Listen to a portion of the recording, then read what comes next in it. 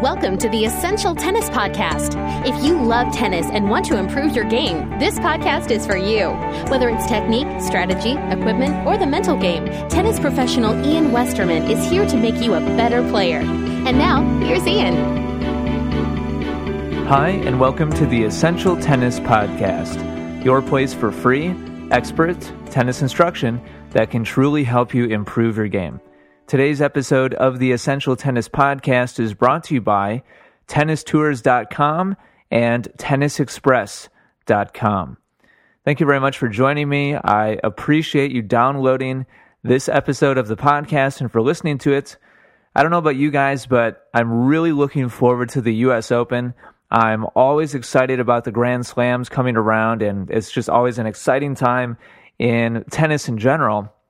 But I'm hoping to make a trip up to New York City this year, and I'm tentatively planning on being there September 9th, 10th, and 11th.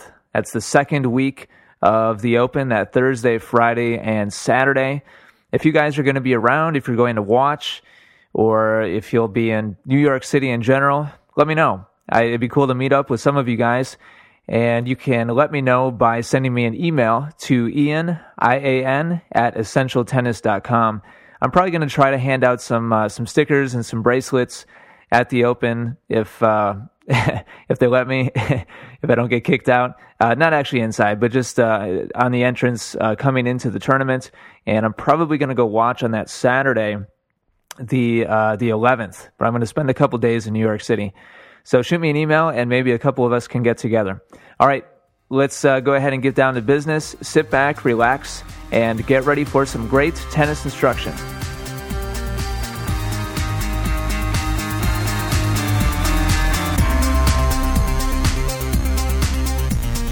All right, so let's go ahead and get to our first listener question, and it comes to us from A. Diallo in New York City. And A. Diallo and I are planning on getting together during the Open, so I'm definitely looking forward to that. He wrote to me and said, right now I'm using a kick serve on both first and second serves.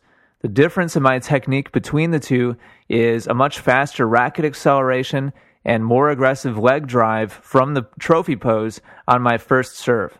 The ball travels faster through the air and jumps forward much faster after the bounce compared to my second serve. My second serve travels slower through the air but bounces higher with similar speed before and after the bounce. Both of these can reach the back fence but at different trajectories and speed. What differences should I be seeing between my first and second kick serves? Should I be adding pace to the second serve while landing it further from the service line for safety? Should I be trying to add more height to the bounce of my first serve? Should I add the right to left movement of an American twist serve, or is it just time to move on and add slice and kick serves to the mix? Adiello. Well, that's a really good question there, Adiello, and I want to say that first of all, excellent job developing this type of serve, this kick serve. I'm really happy that you've been using this and you've learned how to do this first. Spin is the best way to develop both consistency and confidence in your serve, just in general. I think all too often recreational players go out and they try to figure out how to hit that big, booming flat serve first, and that's not the best way to go, in my opinion. I think Adiello has done a great job of doing this first, and spin is so important, first of all, because it gives you better margin for error. It gives you more margin for error because you're able to curve the ball. Just like topspin can make your ground strokes more consistent, even when you attack and try to hit the ball aggressively, hitting with more topspin or even just spin in general on your serve can make your serve more consistent, even when you're being aggressive, by putting that curve into the path of the ball.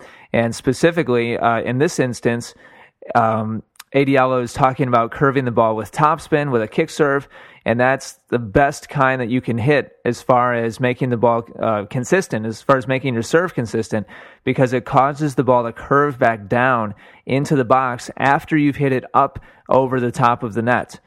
So that's the first reason why this is really good. The second reason is it allows you to sustain racket head speed. You don't have to slow your swing down to still have a really high margin for error. And again, that curve is what makes it consistent. And by spinning the ball, you can still maintain a very high rate of acceleration with the racket. And that spin is going to help you stay consistent. And the way that most players typically start off is they try to hit the ball really hard and really fast on their first serve. You guys all know where I'm going with this. And then on the second serve, the racket slows way down. The acceleration slows way down. The pace of their shot slows down. And they do that so that they can be consistent. When you learn how to spin the ball on your serve, you're able to make a high percentage of your second serves without having to decelerate your swing and lower the aggressiveness of your shot. Now, just because you're hitting aggressive doesn't mean it has to be flat. It doesn't even mean that it has to be really hard as far as the speed of the shot is concerned. Aggressive, when I say that you can still hit it aggressively, I'm talking about the speed that you're actually accelerating the racket towards the ball. So I'm really happy that you've started off with the spin serve, and that's usually what I recommend for players to learn first as they just start off with their tennis game. And if you're listening to me right now and you don't already have a confident second serve that's a spin serve, a serve that you don't have to really cut the acceleration of your racket down on, start working on that now. It's very, very important. Now, Diallo is already hitting a spin serve on both his first and his second serves, and that's great. That's usually what I recommend for players to do who haven't learned how to hit a spin serve first, even if they already have a good flat serve, is to hit a good aggressive spin serve on both their first and second serves so that they can really develop it as quickly as possible and develop confidence and consistency in hitting it. So I'm glad that you're doing that already, Diallo. And he's asking kind of about the next step. He wants to know specific answers to questions having to do with trajectory and bounce and depth and type of spin. He's starting to think about mixing things up. Well, once you're able to start controlling these types of elements, and again, the depth of your shot, the type of spin, the type of curve, all these types of things, I want you guys to start making your choices based on your opponents. And things that you can consider are, first of all, how well does your opponent read differences in the type of spin and or bounce that you are starting to hit towards them? If the person you're playing just has a hard time reading the differences between when you hit a kick serve or a twist serve or a slice serve, and they just don't even know it's coming until it's already bouncing and it knocks them off balance and they have to try awkward shots, then mixing things up between your first and second serve and mixing things up just on your first serve or just on your second serve is a great idea. And altering the depth and the type of spin and all those types of things is going to be a great thing to do, Diallo, and everybody else listening. If they're able to read your spin easily and the difference between a slice serve and a kick serve doesn't really faze them very much, and they're able to hit either one just as comfortably, then you're going to want to kind of move on down the list and try to find other things that make them uncomfortable rather than mixing up the depth and the spin and all that kind of thing. Some people you're going to find that it's not very effective to try different types of things, as you were describing, Diallo. Second thing to consider, does your opponent have a much weaker side? If so, which of your serves is going to be most effective to that spot? In other words, if they have a backhand that's much weaker than their forehand, are you able to hit your kick serve or your twist serve or your slice serve most effectively to that spot? And which one of those three serves puts them in the most defensive position or makes it most uncomfortable for them to hit their weaker side back? And that's how you're going to choose what type of serve to hit to them and exactly how to aim it and with how much pace and how much spin, etc. In general, you should be trying different looks, and you should be mixing up your serve to give them different types of serve to see what works best, and then stick with whatever is most effective. So basically, what I'm saying, Adialo, is it's great that you're already starting to control these types of elements. Which one is going to work the best? In other words, more spin or more pace or a higher bounce or more curve right to left. All of those types of factors is going to vary based on who you're playing. So continue to practice mixing those things up. But as far as which one is best to use is really going to be specific based on who your opponent is and what their strengths and their weaknesses are. Just two last thoughts for you here. First of all, make sure that you always use your most confident and highest percentage serve for your second serve. So whichever one of those types of serves that you're describing is your most confident, that's what you should be using for your second serve most of the time. Now, as I mentioned a second ago, if you find a particular serve or placement, a combination that really is effective, if you're able to do that relatively confidently on your second serve, definitely try that and see if you can do it consistently. But in general, you should not need to slow your swing down. And you described in your question that currently your second serve travels slower through the air. You said that you have much faster racket acceleration and a more aggressive leg drive on your first serve. What I think you should be working on is maintaining the drive of your legs and how aggressive your trophy pose is and the acceleration of your racket. You should be trying to match those elements on your second serve to what you do on your first serve. Now, you might change up the direction of your swing to make it be more of a spin serve based on the direction that your racket is traveling and how much spin you're imparting on the ball. But I want you to use your body just as confidently and just as aggressively on your second serve in terms of acceleration and confidence and how you're moving your racket up towards the ball and moving your body towards the ball. I want you to try to match as closely as possible those elements between your first and your second serve. We want to have a confident second serve. It's very, very important. Last thought here. Since you already have good control over your spin serves, I do want you to start developing a flat serve.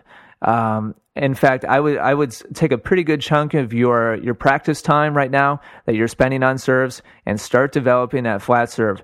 Rather than spend more time on mixing up different types of spins and different depths and different speeds on your spin serve. Not that that's not important. I do want you to spend some time on that. But at this point, if you could add into that mix a flat serve as well, a shot with very little spin that you hit at a much faster pace, it's going to be a lower percentage serve, but one that you should start to work on to throw into your mix. Another tool in the tool belt, so to speak. Another pitch, for the pitcher. We want to mix up your delivery, and by having that wildly different, after hitting all of these types of spin serves, throwing in a hard flat serve is a huge difference.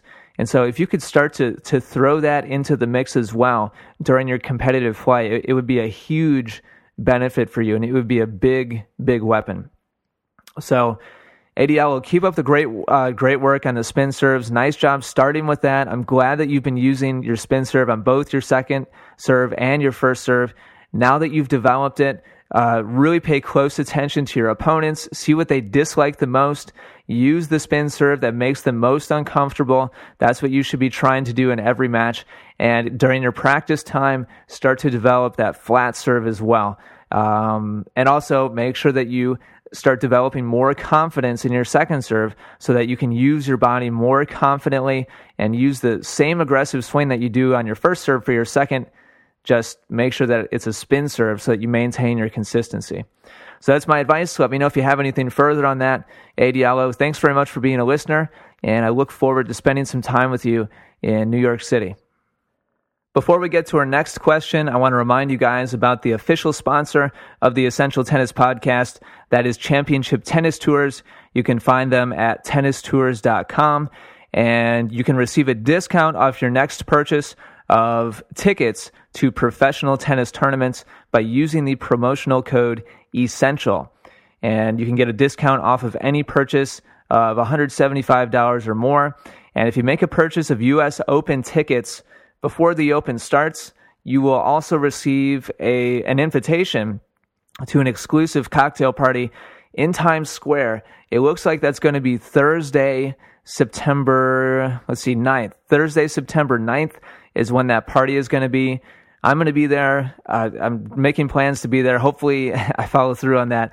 Will of Fuzzy Yellow Balls is going to be there, and a bunch of fans of FYB and fans of Essential Tennis are going to be there. So it's going to be a great time. You guys can hang out and watch the matches on TV there, and just talk tennis.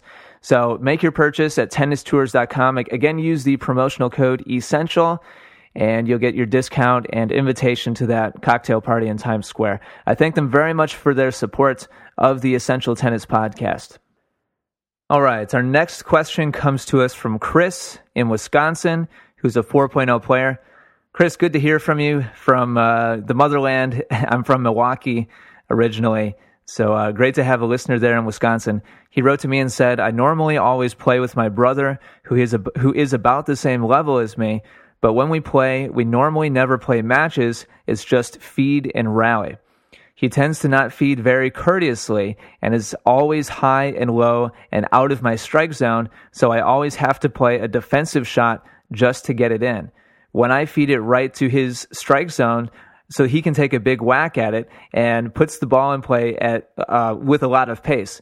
The problem is that either whether I'm feeding or he is feeding, I'm always put on the defense and he is always right on offense. He is always pulling off great shots because of this, and I'm just trying to keep it in because I am in a defensive mode. I don't feel like this is helping me at all. What should I do to change this? Is this benefiting me at all? Well, Chris, good question. And I can definitely tell that this is frustrating you, and I don't blame you for being frustrated. There's two main ways to look at this. And the first way, we're basically going to look at this from two different points of view. And the first point of view we're going to take a look at is the honorable tennis player's point of view. We're going to take the standpoint of an honest, honorable tennis player. And there's kind of an unwritten code among tennis players, and especially tennis players of a certain level. I'm just going to say upper level players. There's kind of a code of ethics when you're out on the tennis courts. And I've got 5 different things here that in general, if you're a decent person and you're a nice guy or a nice girl and you're a competitive tennis player, and again, especially over a certain level, I'm not going to assign a certain level to that, but it has to do with experience level, amount of experience for sure. There's kind of an unwritten kind of code. And I put down 5 examples of things that are in that code. Number 1, when warming up before a match, you are expected to rally nicely. And I once heard a comment about a certain player in college. Somebody on my team exclaimed that somebody on the other team was undefeated in warm-ups, meaning that they went out there with kind of a competitive mentality and just beat the heck out of everything, hit really aggressively, would hit winners during warm-up. This is the time where players on both sides are trying to kind of get into a rhythm and have nice rallies back and forth. Some people just don't get that. But there's kind of an unwritten rule, or there's an expectation that during warm-ups, you're supposed to be courteous, you're supposed to be consistent, and you're not supposed to be aggressive. So there's code, law number 1. Number 2, when you hit a net cord or a shank winner, you put up your hand, even if you don't mean it. And listen, I've put my hand up and apologized for net cord winners, even when I don't mean it. I'm going to be honest there. Not everybody means it, but it's the courteous thing to do. Unwritten law number 3 is that when you hit somebody with a tennis ball, you also put your hand up. And you may or may not, actually verbally apologize and say, I'm sorry. Same thing with the net cord or with the shank winner, but you at least just put up your hand. It's a gesture of saying, you know what, my bad. And again, you may or may not mean it, but that's not really the point. It's just kind of a traditional, part of the game. I think as tennis players, we should all treat each other with respect, and that doesn't always happen out there. But again, I'm just giving you guys examples of things that, in general, traditionally, tennis players will typically do, just as a courtesy. So that's number 3. Number 4, when there's a call that is super close or a player is unsure about a call, usually the benefit of the doubt is given and the call is made good. And hopefully you guys do that. When you're unsure of a call, I hope you guys give the benefit of the doubt to your opponent and you don't just call it out. And everybody complains about that player who's a cheater, or maybe we don't use the word cheater, but they always make bad calls, and yet nobody ever says, nobody ever says, wow, I had a close call the other day and I called it out, and I don't care what the other person thought. I'm just going to call it out. I wanted the point. You've never heard anybody admit to that, and yet everybody talks about the cheater that they played.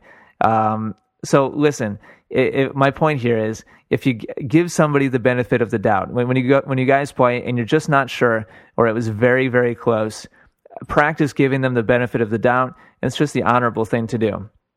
And number 5, when playing a baseline game, you should hit a courtesy feed, and Chris used that expression in his question. Courtesy feed means a shot that's you hit to your opponent that's easy, on purpose. And this goes for cooperative rallies or competitive points. When you guys are making a feed just to get into the points and to begin the point, and you're not playing with serves and returns, you should be starting the points off with an easy shot to your opponent. And that doesn't mean you give them a sitter and it's high and short and weak, but you should hit something to their strike zone so that you can get the point started. Now, this is, unless you have, you're working specifically on hitting difficult shots and then playing the point out, this should be the case. And on the other side of the coin, when you receive a courtesy feed, it's good manners and it's good etiquette to hit the ball back down the middle again. You don't take the courtesy feed and take advantage of it and hit winners off of it, because that's just a crappy thing to do. That's just taking advantage of the courtesy that your opponent showed to you. So you should hit that first ball down the middle. If there's a bad feed, it should be redone. And a winner off the feed should be redone. I've done both of those. I've extended both of those courtesies to my opponents during baseline games. I've made bad feeds and said, listen, my bad. I wasn't trying to hit that good of a shot off of the feed. And I've also hit winners inadvertently off of a feed and said, here, let's replay that. That really wasn't fair. You gave me an easy shot and I just put it away. That's just not really a fair thing to do. Now, not everybody is aware of things like this, and you should cut them a break. All right? Chris, this goes for you and everybody else listening. Not everybody knows about these courtesies, these unwritten rules of tennis, and some people are just going to be ignorant of them, and they're going to break all of these rules within an hour of play. And just give them a break. Don't worry about it. Many people just don't play very often. They're not very experienced in tennis. They haven't played for very long, or they're just completely unaware of these courtesies.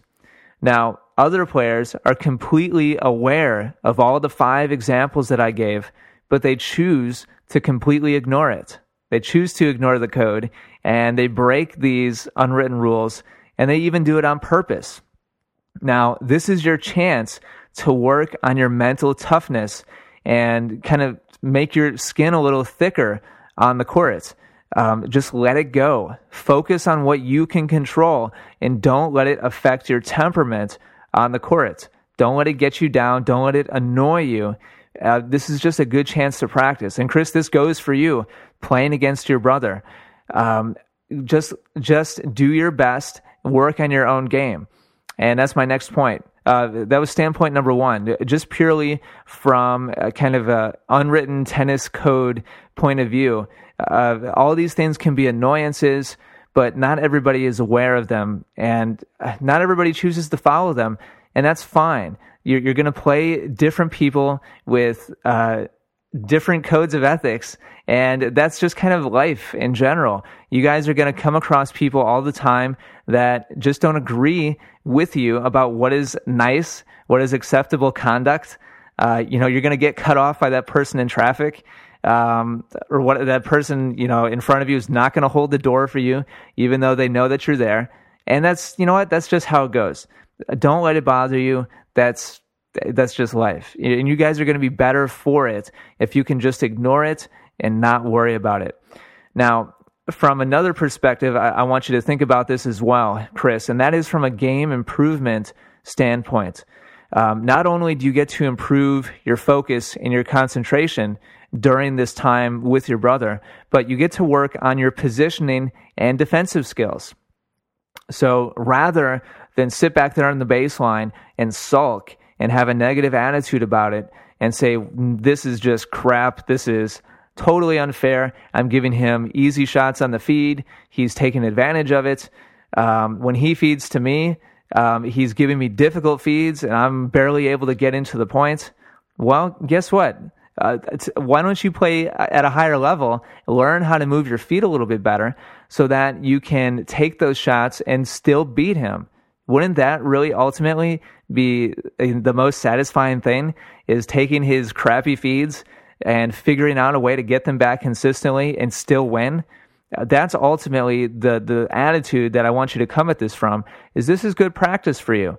Now, since you guys are going out with the purpose of practicing, this isn't, while on one hand, we could say that this isn't the best practice because you're not getting into a rhythm, you're not maintaining a rally back and forth, but on the other hand, you need to practice difficult shots too. And so if you're really serious about improving your game, you shouldn't spend all of your practice time with your brother.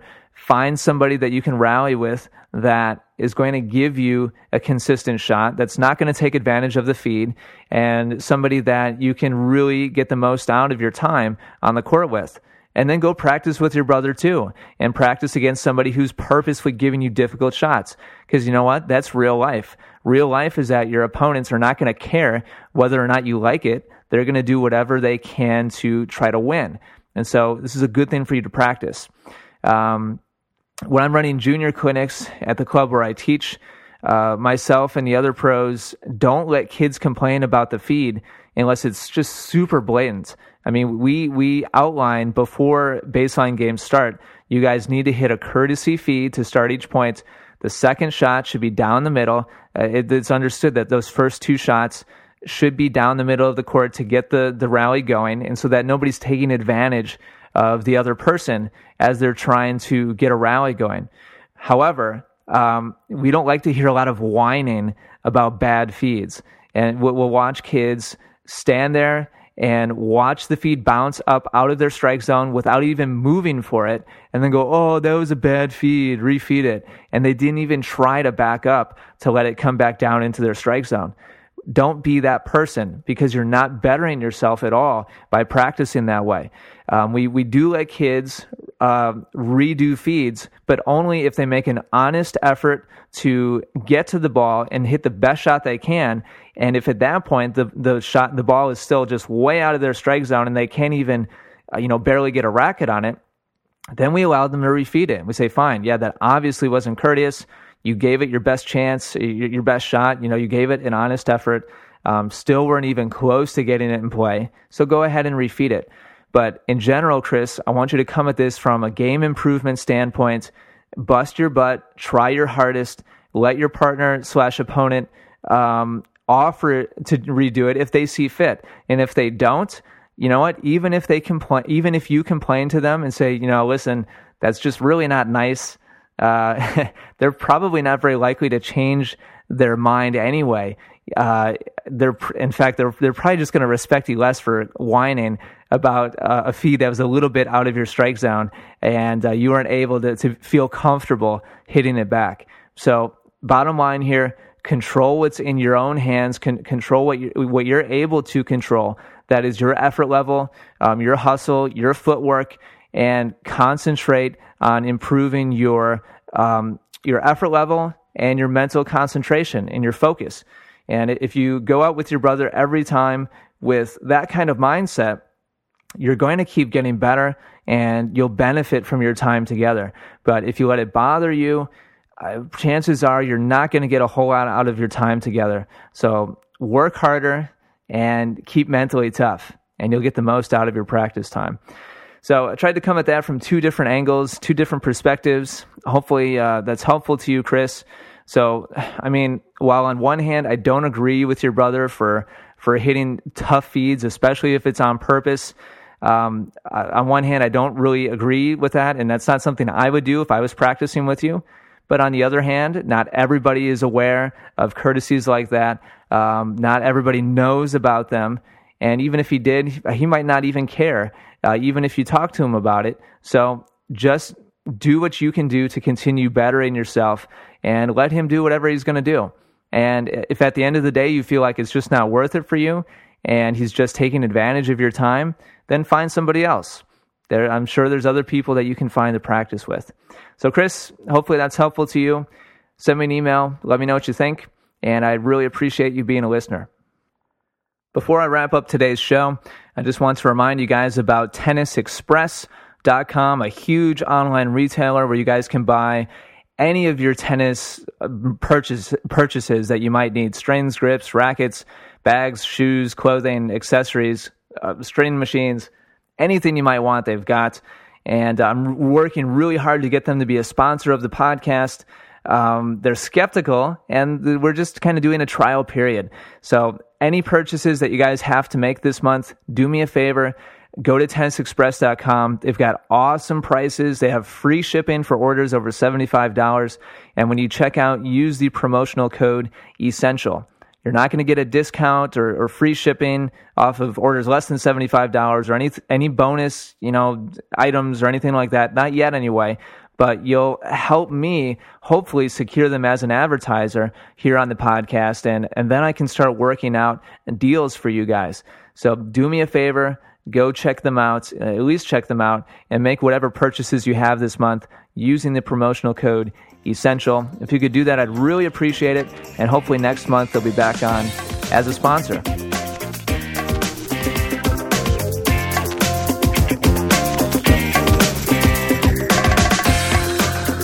All right, that does it for episode number 132 of the Essential Tennis Podcast.